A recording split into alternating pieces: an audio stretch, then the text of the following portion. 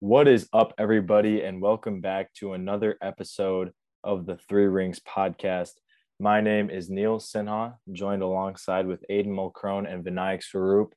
And this is probably the last time that we will be calling this the Three Rings podcast. We have to mention that we will now be going by the All Pistons podcast from the All Pistons website of Fan Nation, from the Sports Illustrated network. And so just a little bit of housekeeping, just so that everybody's aware of that. We will be going by the All Pistons podcast name in the future on Spotify, Apple Podcasts, whatever you're listening to, as well as on social media. So be on the lookout for that. And yeah, so this episode is a very, very big, very long, kind of encompassing episode, because we're going to be breaking down the regular season, a little bit of a preview of what's to come for the Pistons. And I guess first, before we do that, very, very briefly, let's just review the preseason. And I'll ask you guys this, like, what stood out from those four games as a whole that kind of plays into your predictions for the regular season, if anything, maybe? I think for me, right off the bat, is just I think tempering expectations is probably like the biggest thing. Just seeing, I don't know, just kind of seeing the team play and stuff. There's a lot of talk about, play in and potentially playoffs. Like a lot of people have high hopes for this team, predicting 35 plus wins, 40 wins even. Neil, you mentioned that how when you met John Beeline, he was talking about 40 wins. And I think preseason kind of gave a reality check in the sense that, okay, maybe this team is not, and it'll be reflected in our record projections, but they just seem kind of outmatched in a lot of those matchups, even like against the Thunder and stuff. So it's a young team. That's what I took away. It's a young team, and progress won't come. It won't come in crazy wins, but there are things to look out for this season for sure, even if they don't make the plan. So Yeah, and I kind of want to emphasize young team a little bit more, just because, we do see that Sadiq Bey he's getting a lot better, but he's still only in year three. And, Cade is still only a year two guy now. So I think, yeah, we just really got to emphasize that this team is young, and that's okay. They're still going to figure themselves out. I don't think anyone should be expecting, more than a play-in game. Like at the best this year, they're in the play-in. I don't think we should be expecting like hosting like four games in a series. Like that's unrealistic. So I think, yeah, I mean the offseason kind of shine is worn off, Jaden Ivey, Duran, like the draft night's worn off. It's now time to just go to work. Yeah, and I mean, we'll get into the exact records and finishing positions that the Pistons will have at the end of the season. We'll talk about that literally in a second. But I think, yeah, to hear people saying playoffs with this team, very interesting. all I'm gonna say, and we'll talk about that in a second. So I don't mean to get ahead of myself, but they look bad in the preseason. And I understand there's a lot of people out there who say, well, it's just the preseason, so on and so forth. And I don't mean to be the old man saying that, everything, every little game matters, every little thing, and so on.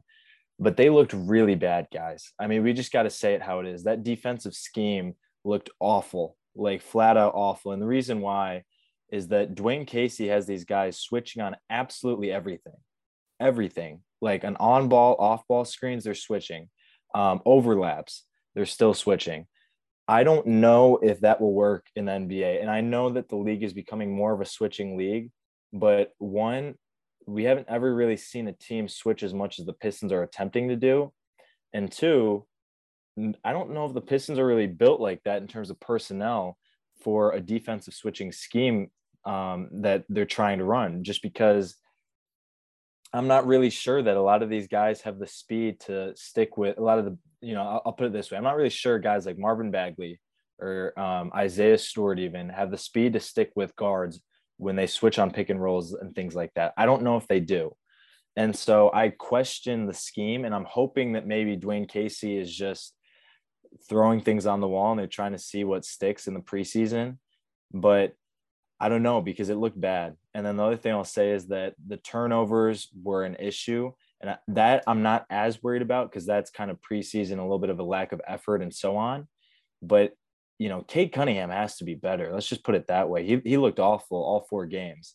He shot, I think, 30% from the field in the preseason, guys. That is not good. And then he shot, I think, 23% from three. That can't happen. And so I'm hoping that it's just lack of effort and it's just the preseason. But I do think that some of it plays into the regular season.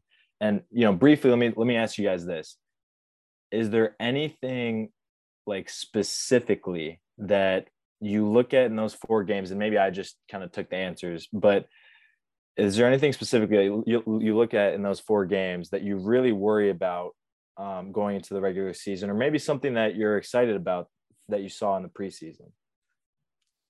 For me, and I think we may even touch on it later, but for me, I think the role of Saddiq Bey was something that I didn't really think about. I kind of took for granted that he's going to take like a step this year.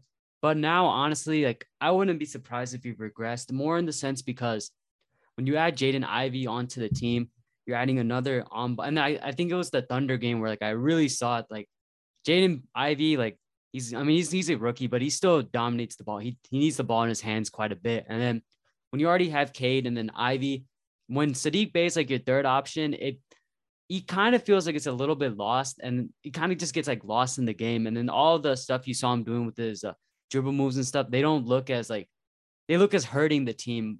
I'm trying to think of an example. So basically, when the Pistons had Jeremy Grant and it was Cade Cunningham, Jeremy Grant, and Saddiq Bey, they really struggled. He went on it was like a cold streak for him. He was missing a lot of shots, but he was a much better player once he became the second option.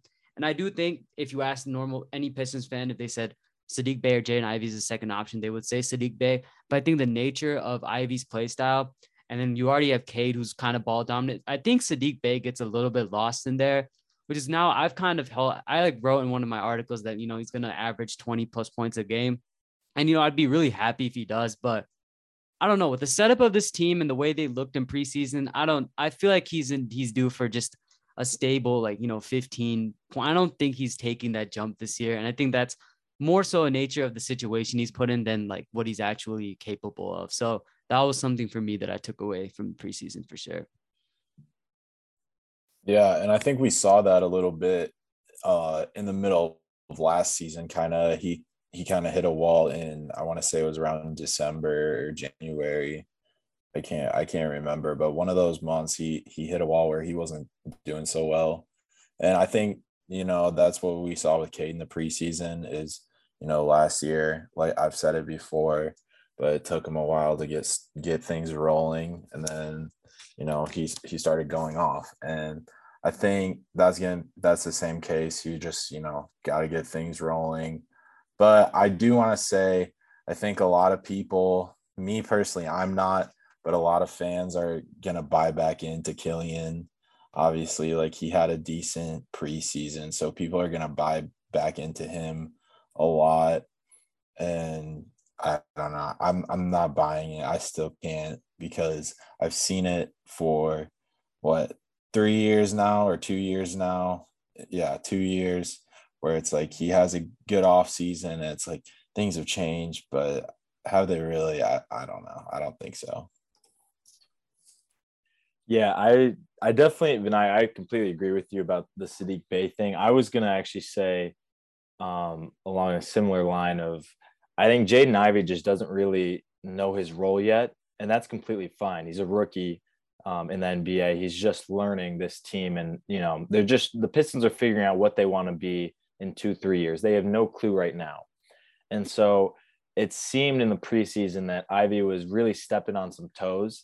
And he looked good. Don't get me wrong. He looked good at times, but the role isn't very defined right now. And I also wrote about this in one article too, because Cade was off ball a lot actually in the preseason. When he was on the court with Ivey brought the ball up sometimes, and Cade would just stand on the perimeter and move around on the perimeter, but he wasn't actually handling the ball sometimes when Ivey was on the floor with him. And so I think it's a situation of they want to see what they have in Ivey. They want to literally throw him into the deep end and just try to genuinely understand what this guy can bring to the team. and they'll go from there. But I do think at the beginning of the year, I agree that I think guys like Saddiq Bey, Cade Cunningham too, will struggle in this offense to a certain extent. And that's why I kind of think the Pistons are going to get off to a really bad start this season. And, we can talk about it now. So we'll move into the regular season predictions and preview.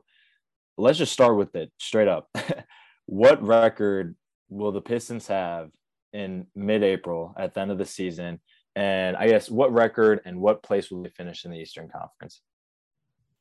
So I have them right now. My prediction, if I had to put it, I'd say I was between 27 and 28 wins, but I'm going to go 27. I believe 27 and 55.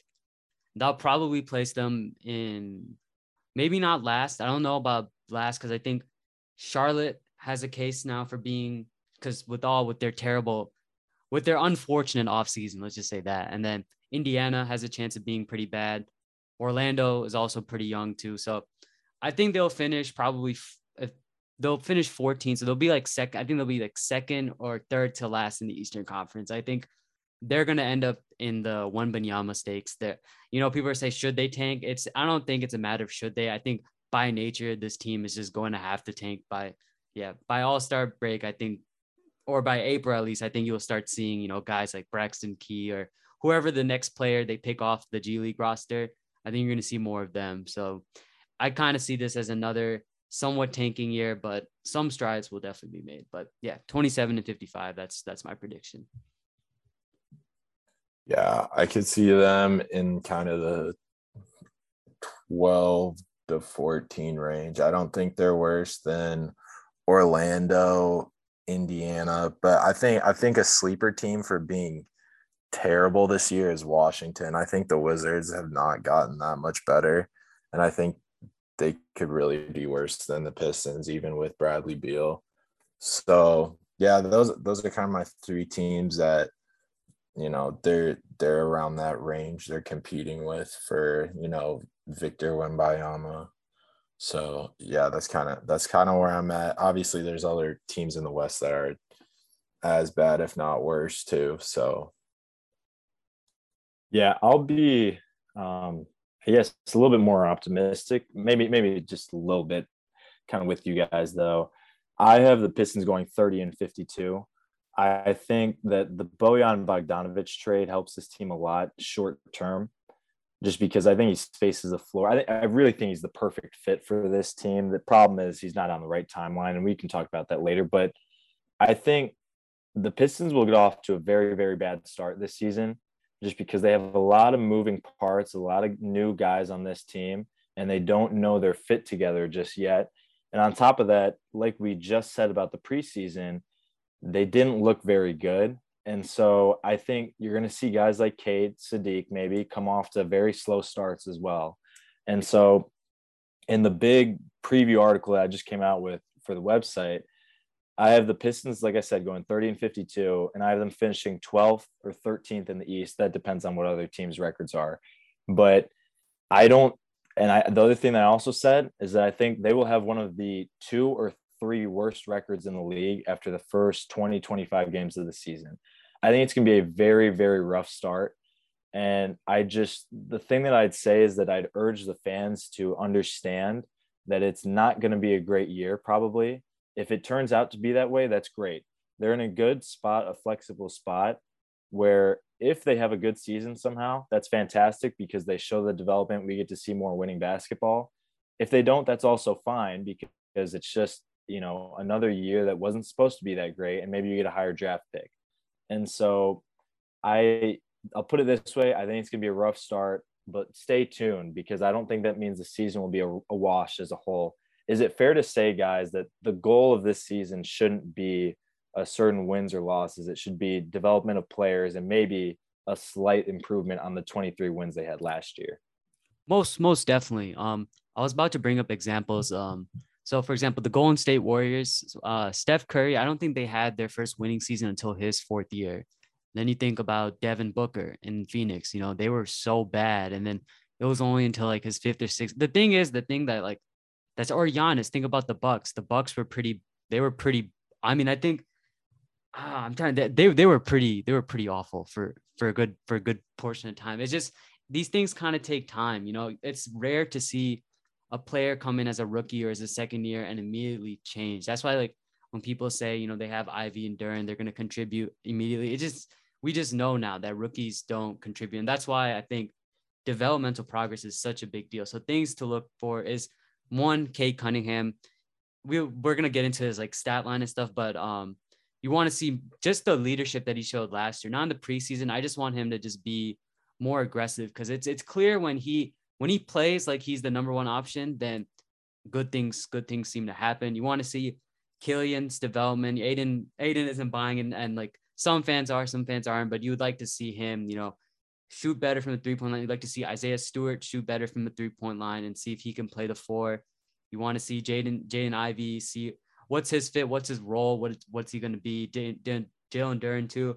I think definitely like it's much more about development than winning games. And I think some fans will get mad at that. I mean, you can already kind of see it with like the Detroit Lions. They're already in year 2 and people are like done with it. But I think in this age, you just have to be patient with these things, because you don't want to rush things. You don't want to rush this at all. So definitely development. And if they end up getting Wembanyama next year or something crazy, then you may have to do another year. I mean, it's all about development for this team when you're just so young.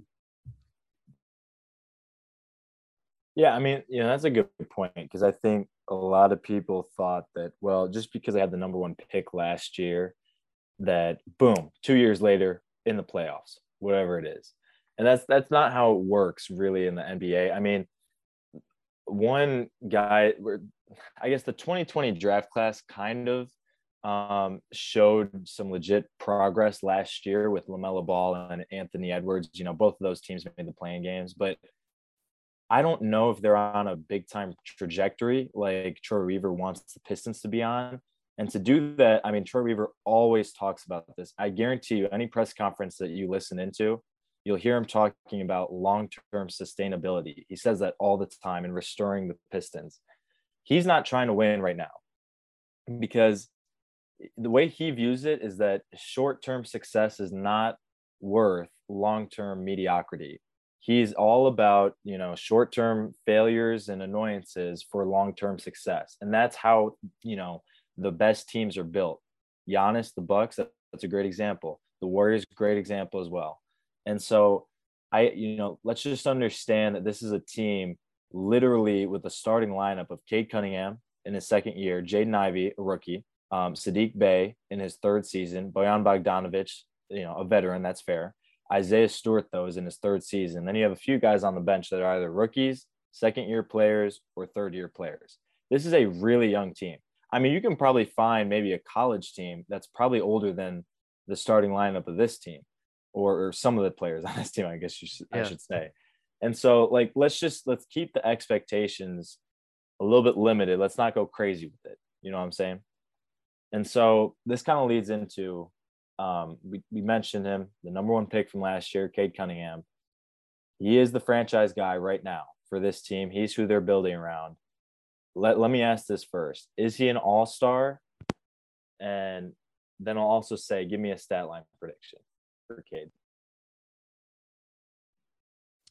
Okay, so I don't think he's an all-star, but I think he flirts with it. I think he's like a borderline all-star. Like he gets he'll get some votes, but I don't think he'll make it just because of how bad the Pistons will be.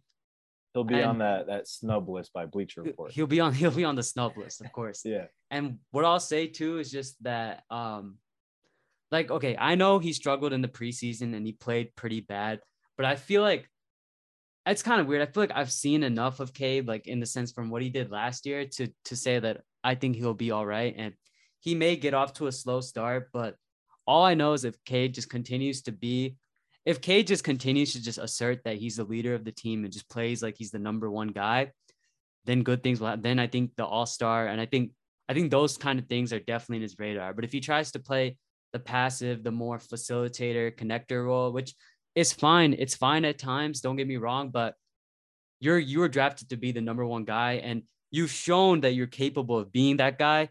Just do it. And there was an article that came out, their story came out like 2 days ago. He talked about how in preseason he was a little bit more experimental and he was trying new things, trying to just fit in the system. And I'm going to hopefully take that as he's still the number one guy, and he knows that. So if he's aggressive, then I think it's good. And this gets into my stat prediction. I think he'll put up a stat line similar to when he was at Oklahoma State. Um, so I think this year averaged 17, 5 and 5. I think this season I have him probably 20 or 21 points, 6 and then 5. I think that's fair. And then that's honestly that's a pretty good player. That's a pretty good player, and that's only his second season, and he's growing for sure. And I would give him higher on the points, but I think he's just gonna struggle a little bit, and there'll be some nights where he won't have to do as much, to win games. So yeah, that's where I have him: 21, 6 and 5, and I think that's six rebounds or assists. Oh yeah. Let me say 6 rebounds, 5 assists, and my main thing is for Cunningham is more so how his efficiency changes. If he shoots a three, he didn't shoot the three ball as well his rookie year, but it seems like a lot of people are optimistic that he will shoot it. And I guess I'm optimistic too, because the shot doesn't look like broken or anything. It's not like some other players on the team where it's just like, oh, it's just not going to work. So you just want to see more efficiency from him, perhaps more volume of him, getting to the free throw line. But yeah, if he plays like he did at the end of last season, which I know he's capable of, I've seen it, then the Pistons are in a good spot with them. And yeah, showing he's the number one pick.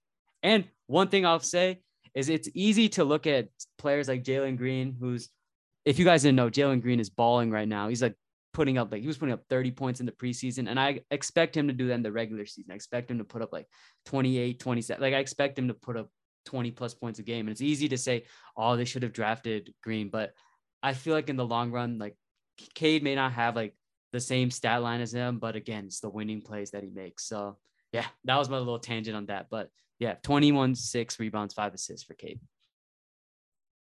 Yeah, I had 22, 6 and 6 written down, but I think he gets snubbed the All-Star game. He'll probably be in the Rising Stars game, which is perfectly fine. But just the way that Darius Garland and LaMelo Ball made jumps last year, and then bringing in Donovan Mitchell to the East, and then, Kyrie potentially playing a full season. And then you got other guys like Zach LaVine, Jaylen Brown. There's just a lot of good guards in the East already. So it's going to be hard for a guy in his second year. He probably had to have by the All-Star break, averaging 27 a game to be an all-star. So that's not going to be easy. So I think the Rising Stars game, again, perfectly fine. He was in it last year. He'll be in it again. So yeah. Yeah, I don't know. I have a very similar stat line, I guess, to you, Vinayak, and you too, Aiden. I agree. I don't think he'll be an all-star this year. I think that, again, I already said it, but I think he kind of gets off to a slow start, kind of like he did last year. But I think he'll turn it around sooner than later.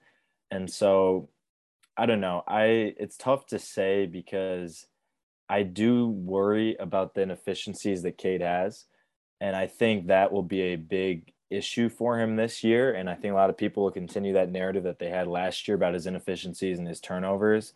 But I'll say this. I think he improves quite a bit from last year, but not as much as I think a lot of people are saying. His name has been thrown around in the most improved player award predictions, from a lot of analysts and so on. He's also, a lot of people have just said he's going to have a breakout year.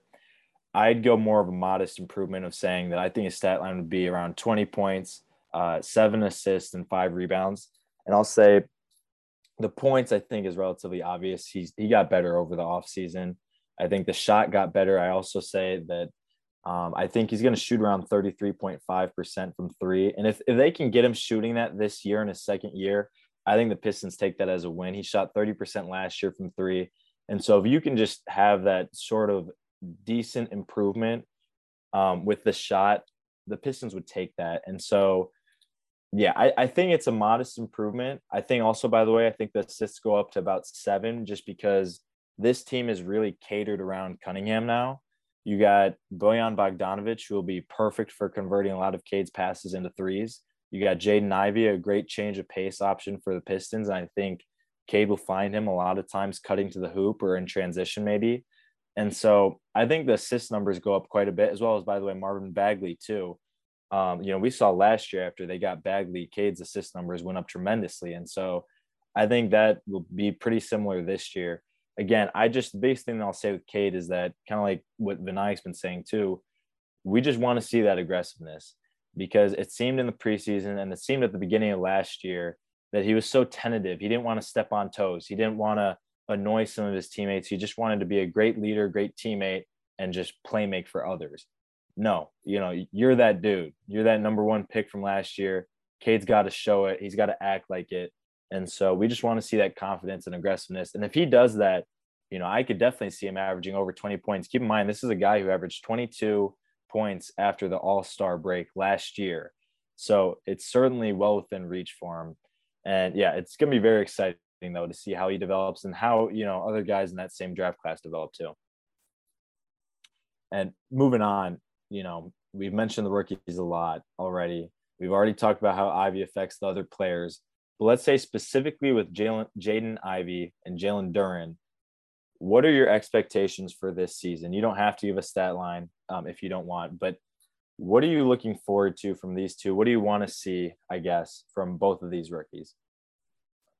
I think for me, Ivey, I don't expect him to be like first team all rookie or anything, which that would be nice if he was, but I'm kind of looking for more consistency because he's a little different coming into the league than Cade. Because Cade, obviously Cade's still like 6'6", but his body really wasn't NBA ready when he came in. He was still like a little skinny, like didn't put on a ton of weight. There was just kind of some physical things he had to work on. I think Ivey is physically NBA ready right now since he had 2 years in college.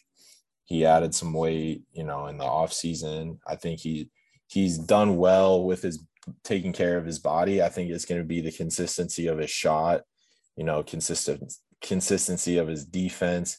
Can he, move different speeds? Does he have the scoring at all three levels? I think that's what I look for most in him. And then Duren, I think I just want to see him get playing time because I think it feels like a little bit of a logjam right now, figuring out between what Stewart's role is going to be, Bagley and Duren. I kind of just want to see him get out there. I think he could be potentially one of the first team all rookie defense guys. I think Isaiah Stewart was on that list when he was a rookie too. So that's kind of something to look out for him. But again, I don't think my expectations are as high for these two guys as they were for Cade. And even Killian, I think we had a lot of expectations just around the fan base for Killian when he got drafted, because a lot of people had him as some people had him as the top player on their draft board on draft night. And obviously hindsight 2020, that's not the case at all. Yeah, you got the furthest thing from it. From, the Ringer, who had Killian number one. Yeah. Weirdest game. Yeah, I mean, a lot of people had him in their top 5. So, yeah, which is the furthest thing from it, but still, I think my expectations have tampered a little just because, it feels like we've been kind of hurt by him, but we've also been blessed with, Sadiq and Stewart and Cade. Yeah, I'm along those same lines.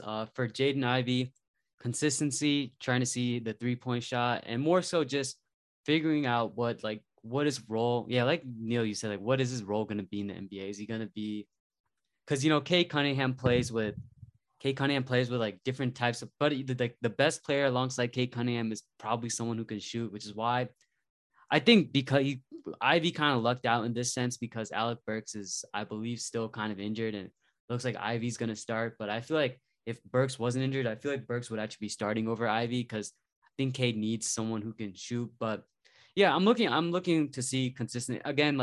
I saw somewhere that he had the second highest odds to win Rookie of the Year. I don't think he's going to win Rookie of the Year. He's just not in that position. I don't think he's that player. He's going to show a lot of athleticism, high flying high flying stuff. You know, it's been a while since the Pistons have had someone so athletic as Ivy. So I'm just looking for high energy plays, like nothing like too crazy. I don't have like crazy expectations. And if he struggles this year, then so be it. You know, like Aiden said, you still have so many guys that you sort of hit on: Cade, Sadiq, Isaiah Stewart. So yeah, I just want to see consistency, like you said. And for Duren, I actually do have kind of a modest prediction. I expect that at some point he's going to get into the starting lineup. Now, it won't be at the beginning, but I definitely can see it mid-season or towards the end of the season. He was actually the one rookie. Ivy played well too. Don't Ivy had some amazing highlights like that one block against OKC, but Duren really impressed me in his time. Like there's just so much there in terms of how effortlessly he can rebound and how he blocks shots. And there's obviously stuff he has to work on, like foul trouble, like fouling and stuff and things like that. But I could see Duren getting into the starting lineup and making a name for himself pretty well. I'm pretty glad that the Pistons picked him up. Yeah, I don't have stat lines or anything, but I think towards the end of the season you'll see Duren in the starting lineup for sure. I will say one stat is I think Jaden Ivey will put up a lot of points because I think he will get like a moderate amount of touches more so, but I think his efficiency won't be the best. So if we're looking at straight stats, like I could see him putting up like 14, 15 a game potentially. But at the same time, it's you have to look at the efficiency. Like, is he shooting still like 25% from three, or is he actually, around league average? Aiden, you think he's putting up 14 or 15 with Cade next to him? I really think so. I think he's gonna get a lot of touches just because he can be a slasher guy if they need him to. And I think the amount of minutes, like you were saying, like if Alec Burks is out, I think he's gonna play a decent amount of minutes. Got you. I mean, yeah, I think that's fair. I was gonna say not that I really have a specific stat line for Ivy, but I see him probably putting up more like 12 points a game. But I agree. I mean, I think that this will be a team, especially with Cade and Ivy, that will be shooting quite a bit, and so I could see 14 or 15. I think the biggest thing that I'll say with Jaden Ivey is turnovers and shooting percentage. That's what I'm really going to be looking at. I want him to be aggressive, no doubt about it.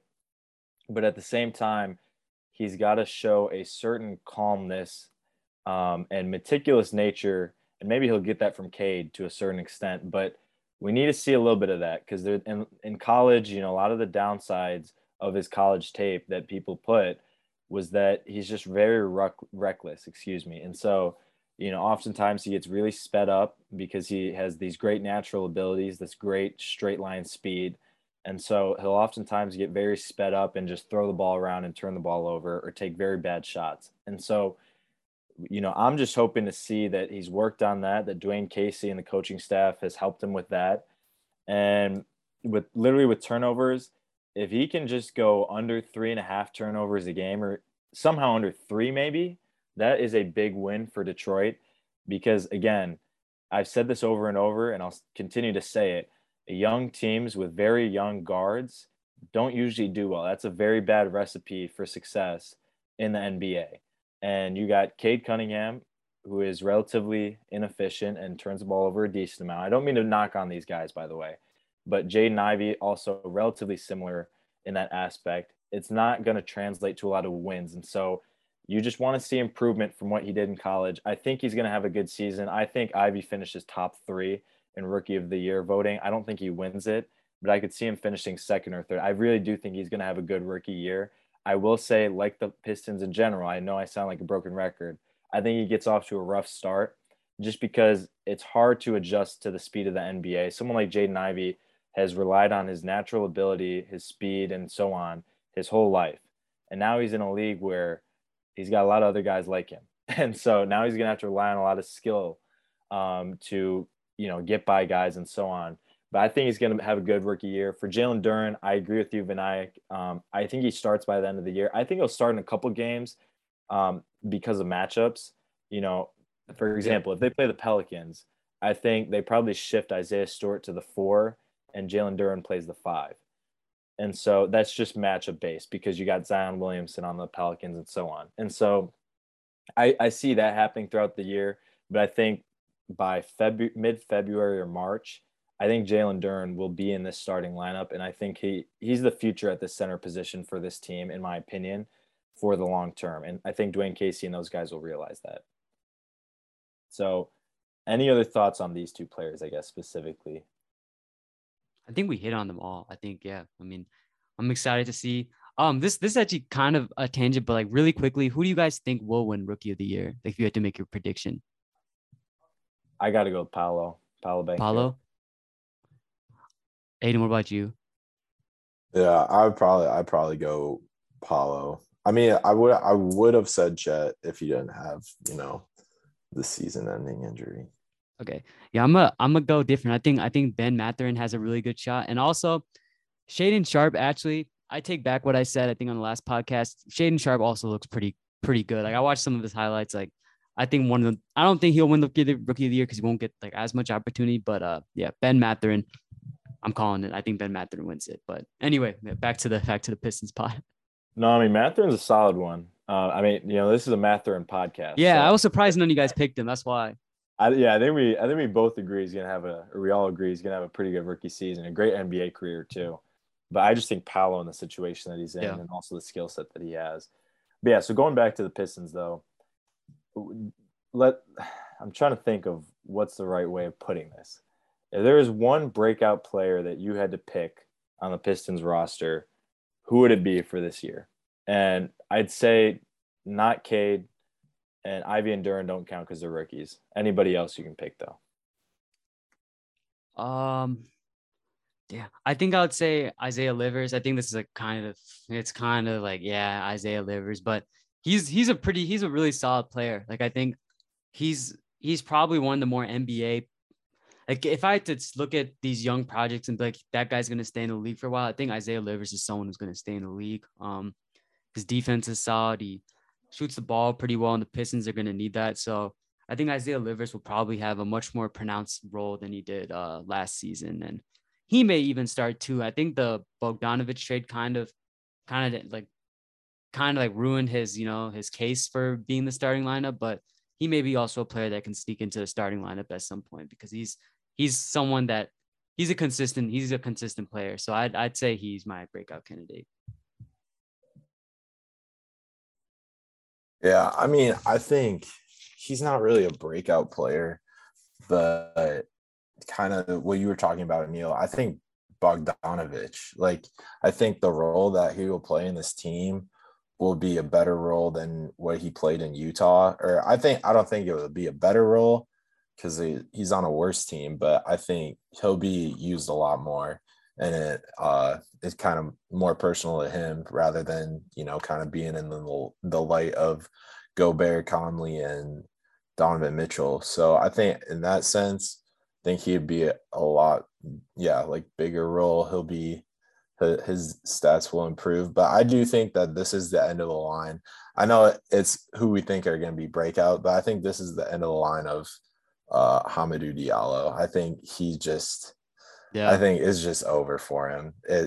They've just tried everything they could, and nothing's working. I think he's a goner by at least the trade deadline if they don't buy him out. Yeah, I wanted to select Diallo, but he got injured and stuff, and yeah, unfortunately, they already cut Frank Jackson, which is like kind of surprising. They took Diallo over him, but yeah, I have to agree there. Well, and I think also with Diallo, like the nature of the roster too has not played his way. They took a guard in Jaden Ivey at number 5. They picked up Alec Burks, who can play the 2. Isaiah Livers has shown quite a bit of improvement. He can play the 2 also.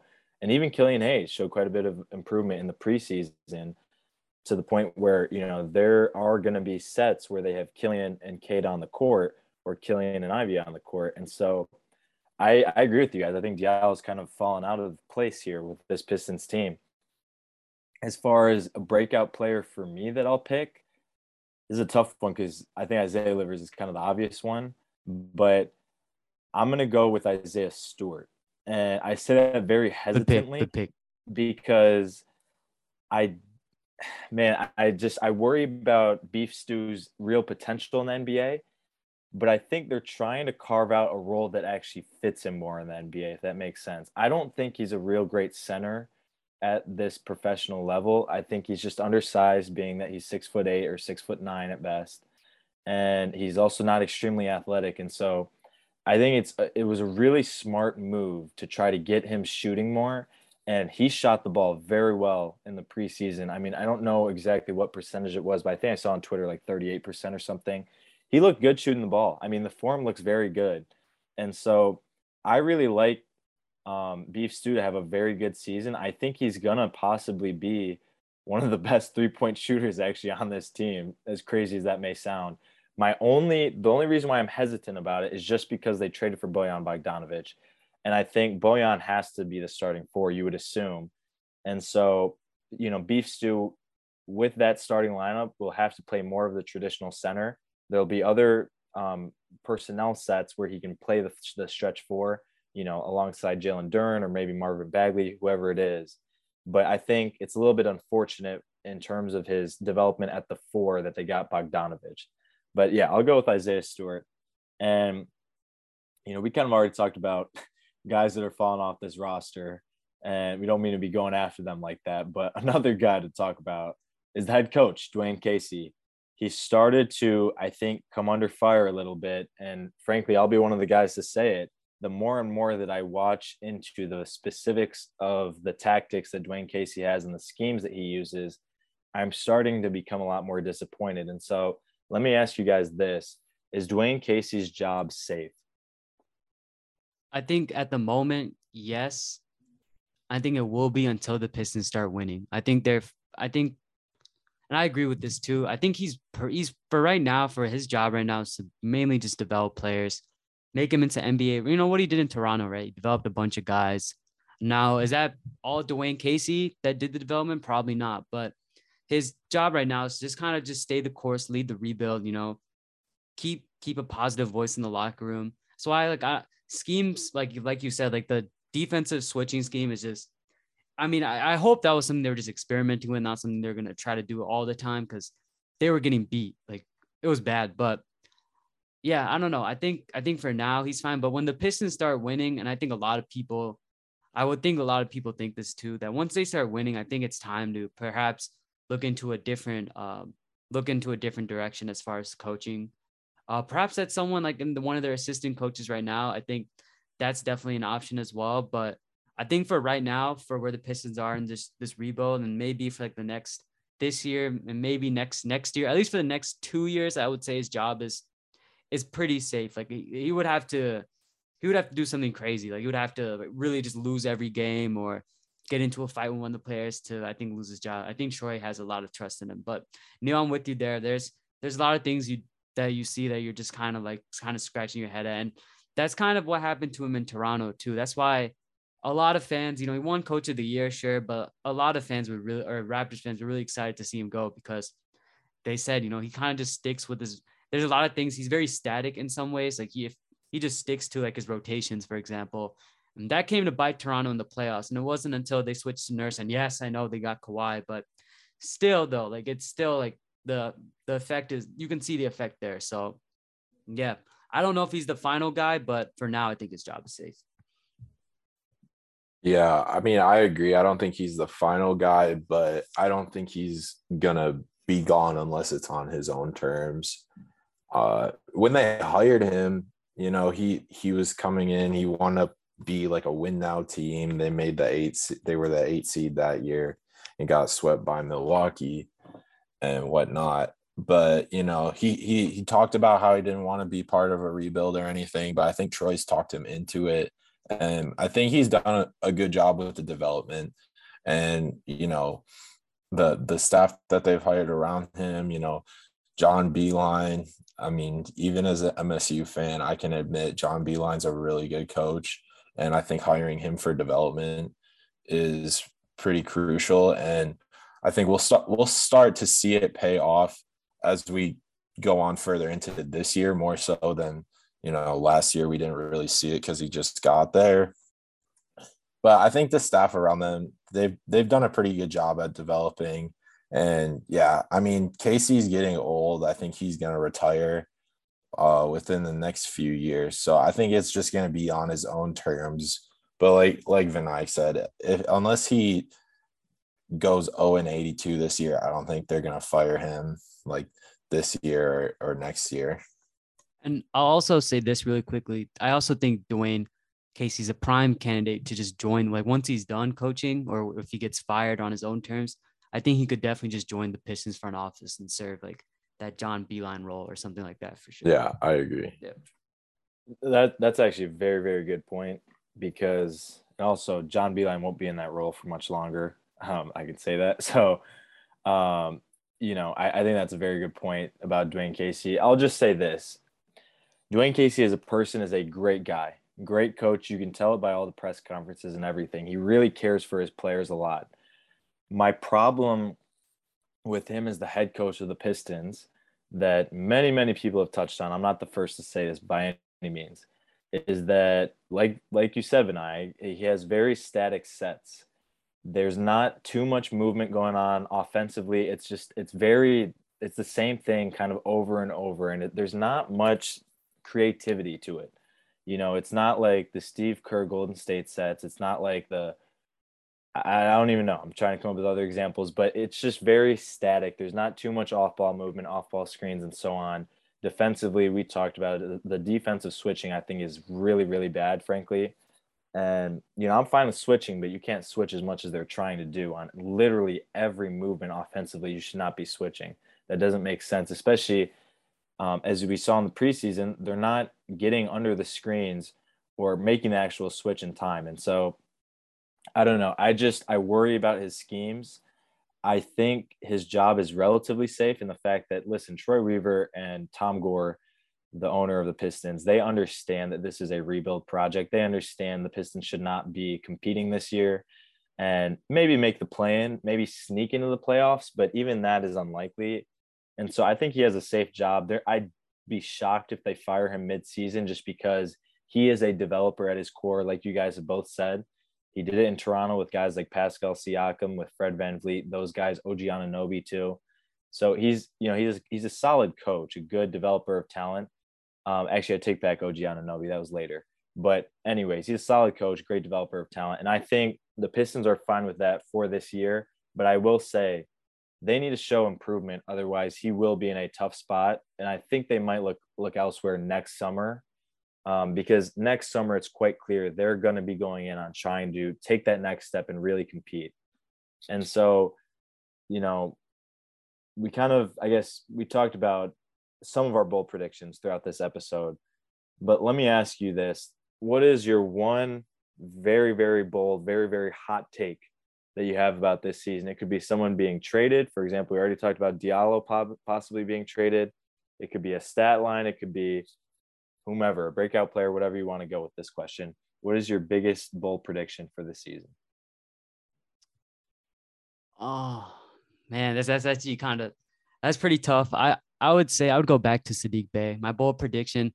It's so funny. I wrote the article, bold predictions for the Pistons season. I said he's gonna be in the most improved player race and everything, but no, I'm going backward. I think he takes kind of a step back not into the entirely the 3-and-D role in his rookie year, but I think he's gonna kind of maintain or be slightly worse than he was last year. Or maybe this is something like, I think one of those three guys, Killian, Saddiq, or let me actually do this. Let me be more bold. I think one of those guys, Killian, Saddiq, or Isaiah, will be off the team by next year, or there will one of those players. I think the fan base is going to turn on. I think it's likely it'll be Killian, but I think one of those players from the 2020 draft class, the Pistons, will either move on or they're just going to get buried in rotation, or one of those three are just not going to produce. So it may be, if it's Saddiq Bey, then they're not going to trade Saddiq Bey. They may resign him to a lower contract. But if it's Killian Hayes that's underperforming, I think he's gone by next year. So that's or he's out of the rotation at some point. So yeah, that's my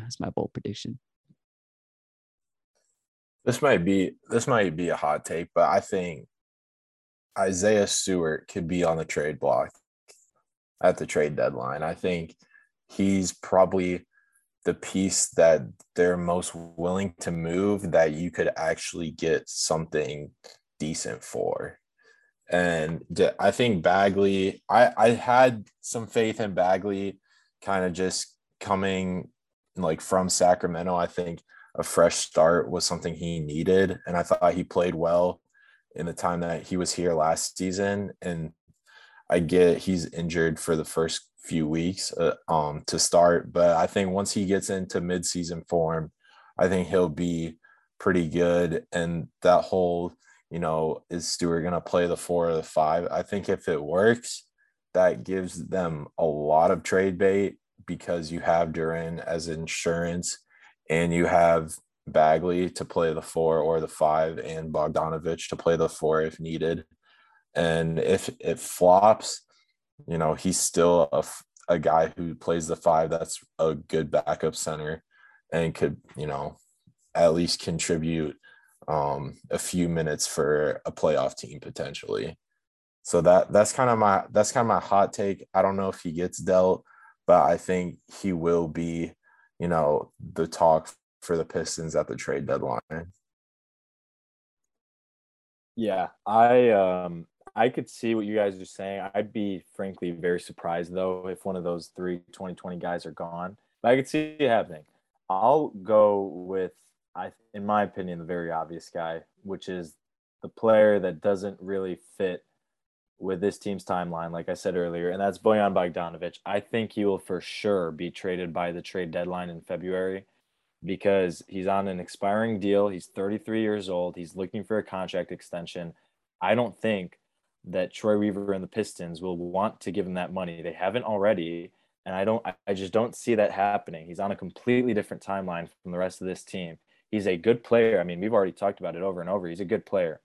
But I think if this season goes how, we're all kind of expecting it to go, where they'll be sitting 13th place, maybe in the Eastern Conference and around 28, 29, maybe even 30 wins, like I said, they are not going to be in that playoff run or even play-in run in mid-February come the trade deadline. And so I think Weaver and the Pistons will cut their losses and will trade or will sell at the deadline. And I think one of those guys is Bojan Bogdanovic for the reasons that I said earlier. Another thing I'll say is that he is a player for a contending team. I mean, the Lakers were already trying to get him. There were a few other contenders that were trying to get him just a few weeks ago before he was traded. And so I can very well see a situation where the Pistons actually get a late first round pick out of a Bojan Bogdanovic trade. That might sound crazy, but I could see it possibly happening where a team's looking for a guy that brings 3, shooting and perimeter defense. And that's exactly what Bojan Bogdanovic does. And that's very valuable in the NBA. And so there could be a situation where we look back on the Bojan Bogdanovic original trade from the Utah Jazz and then a trade later down the year and say, wow, Troy Weaver turned Bogdanovic turned Kelly Olynyk and Saben Lee into a first round pick. So I think that's a trade that I see, kind of coming. I'd frankly be a little bit surprised if he isn't traded by the end of the year, but we'll see. You never know. And so that will kind of end it for the Pistons part of this episode, the Pistons preview of this regular season that starts tomorrow for Detroit. But let's get into the NBA. It won't be too long, but, kind of like we did last year. I guess, where do you guys want to go with this? I'll leave it up to you guys because I want to ask, who wins the championship at the end of this episode. But I guess for now, let me ask this then: who is a breakout team, an underrated team right now that you think will surpass quite a few expectations in the NBA? I hate to say this, but I like Cleveland. I like what Cleveland's doing. Let's go. No. I think that's gonna be. I mean, I was pretty high 2 years ago on the Hawks. I was like, okay, I think I see what the Hawks are doing. They're building something. I think they could be a top 4 team in the East. And that's kind of what I see with Cleveland. I think the Mitchell trade was pretty good. I mean, honestly, I don't like Mitchell as much as I like Garland and Mobley. I think Mobley is going to make another step this year that he could be a borderline all-star. in the East, if not be an all-star. So I think that team is really scary. And then out of the West, I think Memphis would be kind of a lazy take, but I still think Memphis will be competing, because they were a 2 seed last year. And I expect them to be around like a 2 or 3 this year as well. All right, so this isn't necessarily a breakout team, but it's more so a prediction. I think this is the year the Sacramento Kings finally reach not the playoffs, but a play-in game. I think they finally have assembled a roster that kind of makes sense. They have, De'Aaron Fox is good, Domantas Sabonis, Davion Mitchell. But I really like their signings of Kevin Huerter from the Hawks, and they got Malik Monk. I think, and their new coach, Mike Brown. I think they have the pieces to make a run at the 10 seed. And I'd predict, I think this is their year. They don't get the playoffs, but they get a play-in game. And if you haven't made the playoffs since, I don't forget the year, it's either 2006, 2007, but you'll take anything at that point. So props to you guys, Kings. I'm rooting for you guys. Hopefully y'all take that next step. I don't know if I'm fully agreeing with that. I mean, we'll see. I will say this about the Western Conference. It's pretty clear that like Utah, San Antonio, Houston will not be competing. So that's already 3 teams. Yeah. And then I guess the Kings would just have to beat out like OKC, but they're without Chet, so maybe they're going to tank again. And maybe just one other team. So maybe I could see that actually. I'm going to go with the New Orleans Pelicans. I picked them last year. I'm not going to lie. And I mean, they did make the playoffs, which is what I said they would do. But I do think this year they get a lot better. I do. And I've never been a Zion guy, but I'm kind of buying into it a little bit. And I He's think, good. yeah, especially with them having CJ McCollum, the steady presence that he brings to that team, along with Brandon Ingram, Valanciunas, they got a lot of, solid players, solid NBA players who have quite a bit of experience. I like it. I like where the Pelicans are at, man. And I'll put it this way. I think New Orleans is going to finish top 6 in the Western Conference. I think there is a good chance that they actually host a playoff series in the first round, meaning they get like a 4 seed or something. We'll see. That might be going too far, but I do think they're in the playoffs, and I think they take a decent next step with the development of guys like Zion and some of the other younger players that they have. And so on the flip side of this, what is one team that is very overrated right now that you see falling way below what they're predicted to do? I don't think they're gonna fall like short of anything, but I think because I do think they're arguably the best team in the East still, but I think a team that didn't get better was the Boston Celtics. I really don't think that Brogdon trade it didn't really move the needle for me, because they already have Marcus Smart. You already have a defending guard, like a all league defending guard. And I don't think he really does much for them in terms of playmaking that, Tatum and Jaylen Brown can't do. So I think that trade puzzled me a little bit. I like Brogdon as a player, but I just don't think he gets the Celtics over the hump that they want to get over. And I think the Ime Udoka situation, I'm not going to even talk about it, but I think, if he's out for the season, that affects a lot of stuff too. And I'd be interested to see how Tatum and Brown, like the 2 leaders of the team, take what they take into their own hands and how they handle it. Yeah, that's a pretty good pick. Like in terms of staying stable, I would say, yeah, Celtics. Sixers too. A lot of people are predicting the Sixers to like move up in the standings for some reason, because they had such a great offseason. They signed Daniel House. Like, bro, to me, it's the same team. Doc Rivers is still. Who's that Daniel House? How's it pronounced? Is it Daniel? No, it is Daniel House. Daniel House. They signed Daniel House. Yeah, or they signed. I forgot who else they signed. Or D'Anthony Melton. That was the player. But they're the same team to me. Doc Rivers is still coaching, and he got his boy Montrezl Harrell, which that's not a good thing to me. That's not something you should be celebrating. They're kind of the same team to me, and I think they're gonna be the same. I don't see them I don't see them making it out the East. One more team I was gonna say, the Chicago Bulls. I know expectations are already a little bit lower with them, because Lonzo's hurt, but you don't realize like how big Lonzo's impact is on the team. And this is coming, like, I respect the Bulls for going, all in. Sometimes you have to do it. They went in with Levine and Vucevic, something like that. They went all in with these players, but I don't see it. If Lonzo's out, this team is, again, 8 seed, 9 seed, perhaps competing in the play-in. And I don't know. I mean, they took a leap of faith. They still have Patrick Williams, but yeah, I don't think the Bulls are going to do anything this year. Yeah, you kind of took my pick. I'm not gonna lie. I had the Chicago Bulls, but again, it's also not, like you said, it wasn't like a very bold prediction.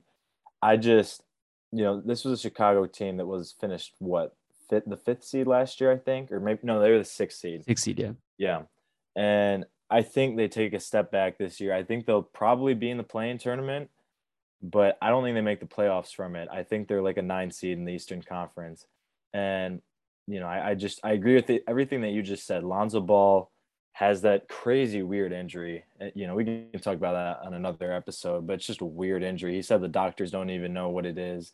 And so he just had another surgery, but you hope that he gets back to somewhat of what he was before. But yeah, the Bulls are in a tough spot. And then DeMar DeRozan got another year older too. And so I don't know. I don't think Chicago got better for sure. They didn't get better this year.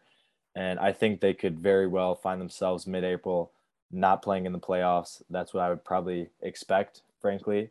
And I guess as another pick, this also isn't like that big of a selection. But the Portland Trailblazers, I'm not really sure what they're doing out there. Damian Lillard's coming back.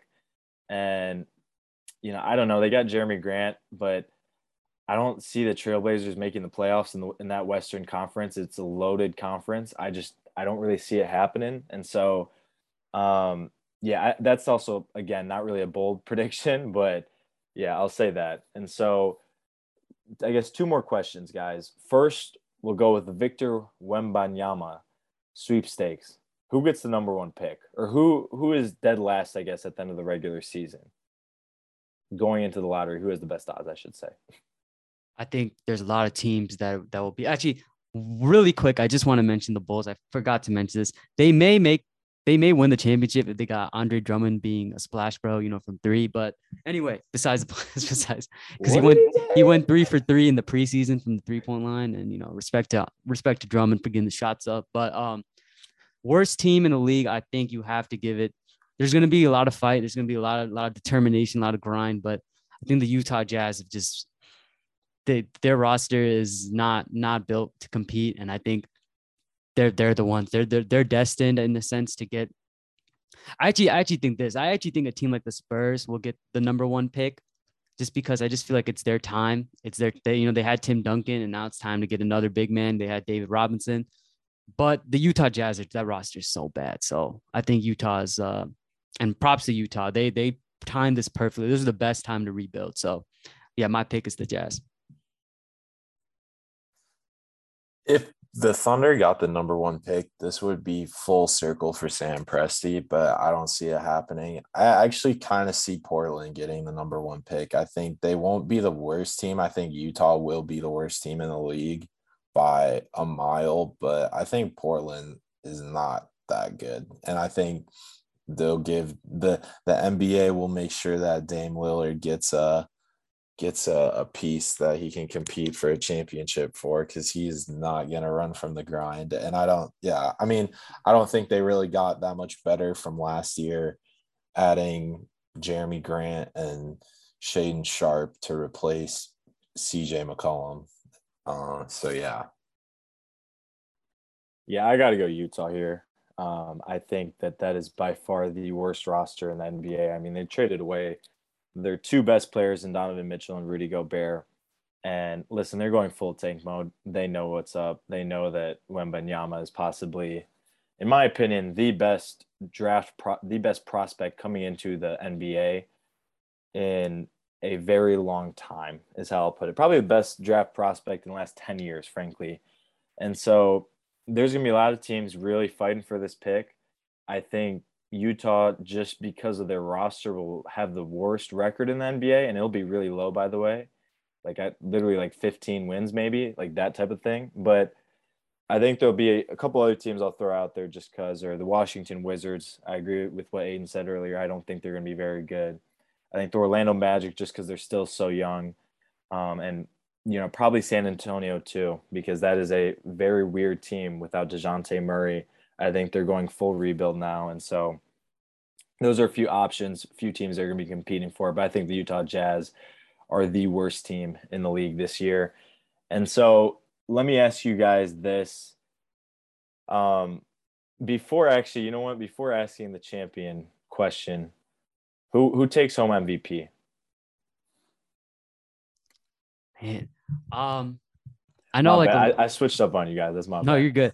No, a lot of people would say, like Joel Embiid and stuff, but I'm gonna be bold. I think last year I picked Paul George, and like I understand that wasn't my best pick, so I take responsibility for sure. But no, I got my boy. I think Ja Morant makes a case. I think he makes a case towards his MVP. I think this is, I mean, he's in his, you could kind of say he's in his prime just because of like the way he plays with his athleticism. And I know you could go Luka and stuff, but if the Grizzlies keep winning and build on what they did last year and Ja keeps playing like Ja Morant, then he has a really good case. So I'm gonna go with my boy. Actually, I don't know if he's my boy per se, but I'll go with Ja Morant.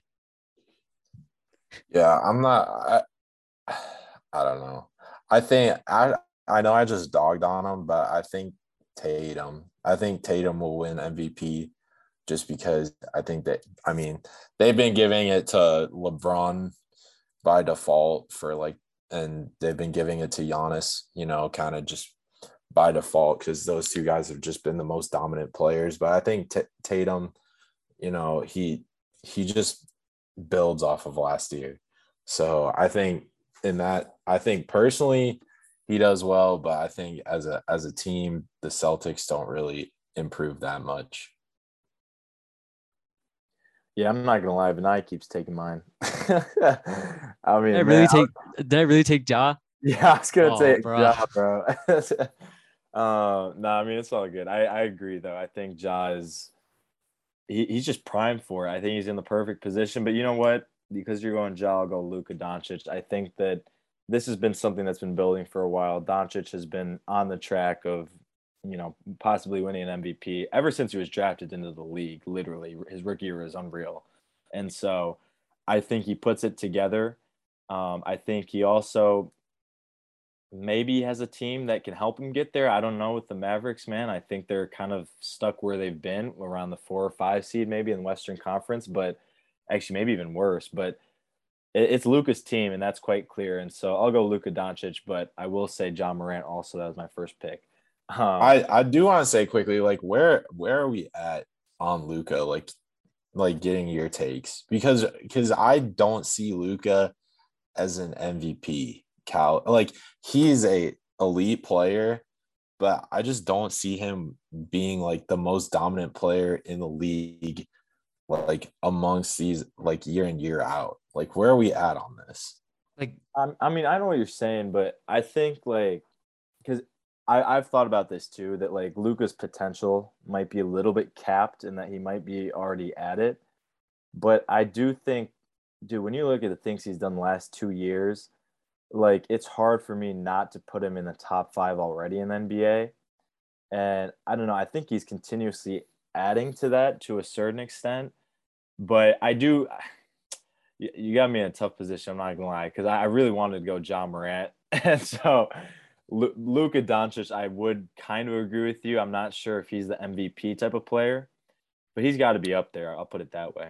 I mean, it depends how you define like MVP. I mean, I think we can agree like if Luka goes down, like the Mavericks, I mean, they're there with the Jazz, like they're not that they're not that good, So, and what he did last year to bring them beat the Suns, beat Devin Booker and Chris Paul like that, and to go to the conference finals, I think that's big time. And like you said, I think his ceiling is kind of capped in a way, but I mean, that ceiling is still like a really, really good player. And I mean, I could see it. Like I like Nikola Jokic won it back to back, but I think if you asked anyone who's your best player, like who's the best player in the league, I don't think many people are gonna say Nikola Jokic, and I think Luka could be like kind of someone like that. You know, he's like he's not the best player, but he's winning MVP. So yeah, that's all I'll say on Luka. It's weird. The MVP, the I don't know. It's weird how they define it nowadays. So I think that's some place where Luka would benefit.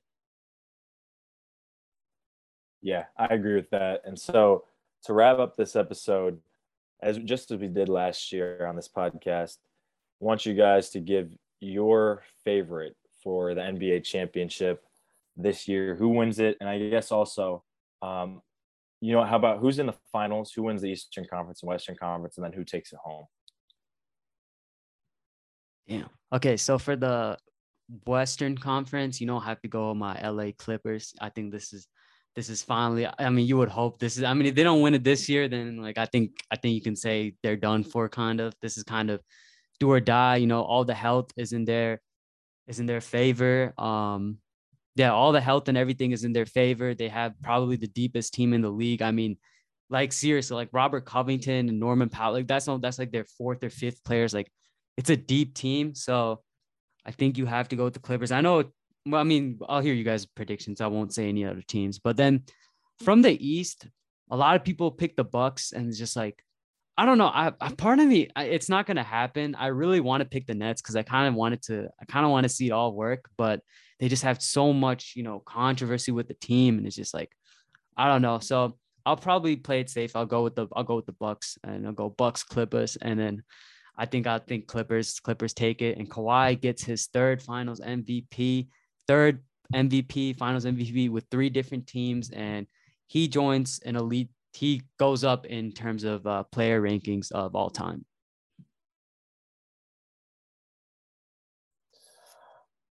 This is gonna be a weird one because I think out of the West, for me at least, the easy pick is the Warriors. I think that's pretty Yeah, I safe was to gonna mention. say.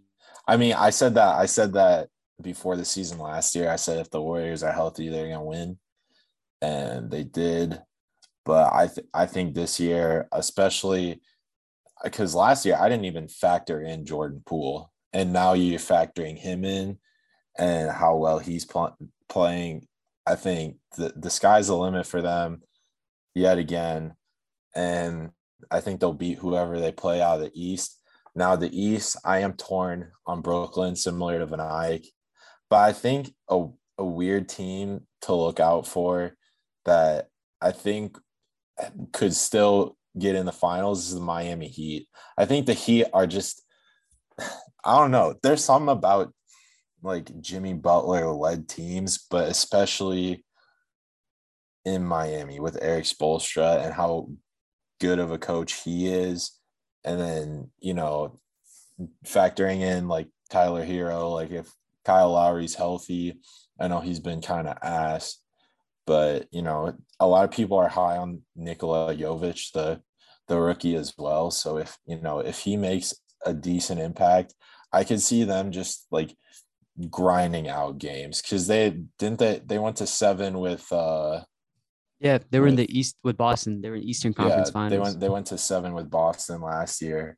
So I think that's something I would look out for.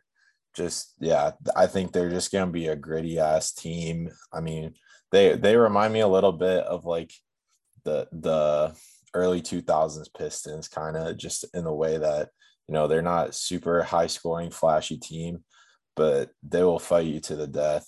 And I think yeah, that's something to look out for. But I think Golden State's easily a champion again. I'll say this really quickly about Miami. It's surprising. I think out of all the teams like the Celtics, oh, no, never mind the Celtics, but teams like the Sixers and the Nets, they're like the team that's like achieved the most. They went to the finals. They went to the Eastern Conference Finals. Yet year in year out, no one really picks them. No one like believes in them. So props to you for making that selection for sure. Dang, but Aiden said the Warriors win it easily.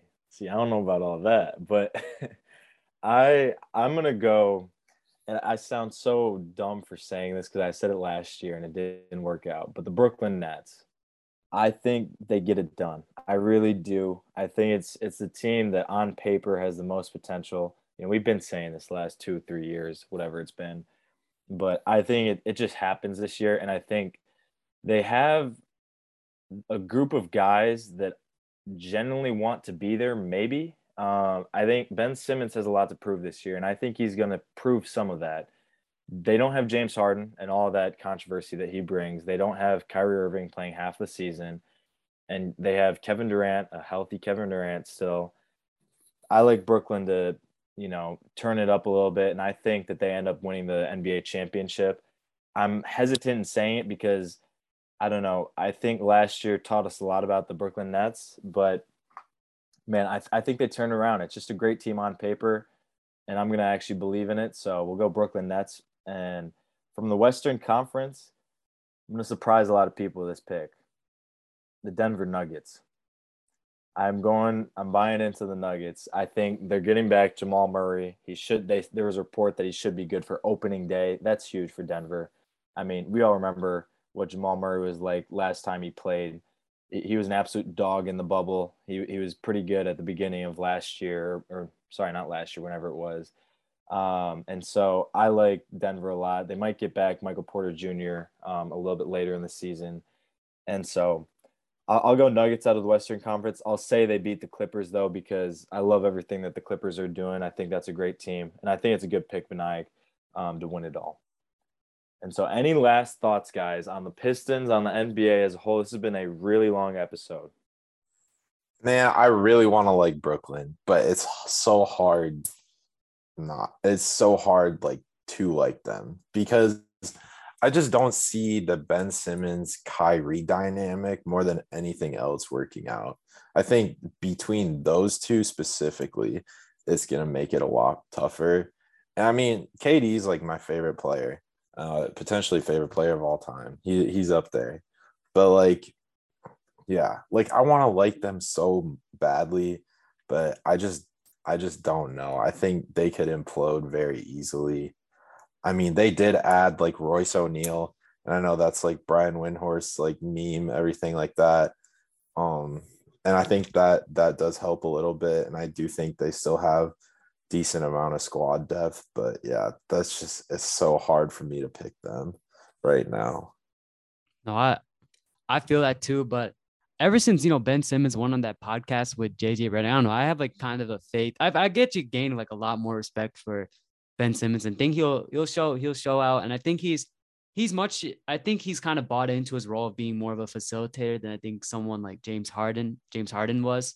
Like James Harden kind of wants to be that scorer, but I feel like Ben Simmons will do a great job of facilitating for KD and Kyrie. He no longer has the pressure to produce, like he plays defense, he makes plays for other people, and that's all he has. He's just like an upgraded Killian Hayes, He just, and that's still a hell of a player. And then one final, Neil, you can also offer your thoughts on this if you want, but one final player last year, my player was Darius Garland, and I'm proud to say he made the All-Star team. He did some big things. This year, I don't think he'll make an All-Star game, but I'm putting a lot of stock into Josh Primo. That is JoshPrimo. He plays for the San Antonio Spurs. He's going to be the guy that I'm going to be investing a lot of stock in for the Spurs. I think they're going to try to build around him. So that's my player that I'm going to be heavily invested in this year.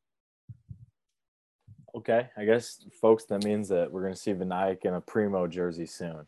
Yes, sir. Homie has the weirdest collection of jerseys. I don't even know. But no, I could see that. I mean, he's going to have a bigger role for San Antonio. And so, yeah, I also agree with what you guys said about Brooklyn. Kind of the same stuff that I said. It's hard to believe in them, but I'm not going to lie. I'm struggling to pick out of the Eastern Conference.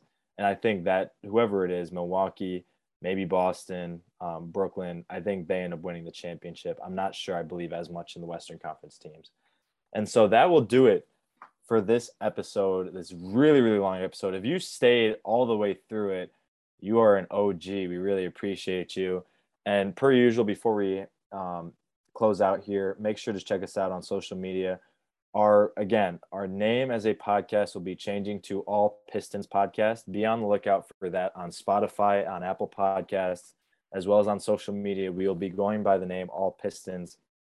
So when you look us up, and want to follow us and like your comment, just be aware of that. And so again, we really appreciate all of everyone's support. We love doing this, and we're very excited for another season of Pistons basketball. And we'll be coming out with weekly episodes. We're going to try to be releasing on Mondays, so be on the lookout for that as well. Thank you, everyone, and see you next time on the All Pistons podcast. Peace.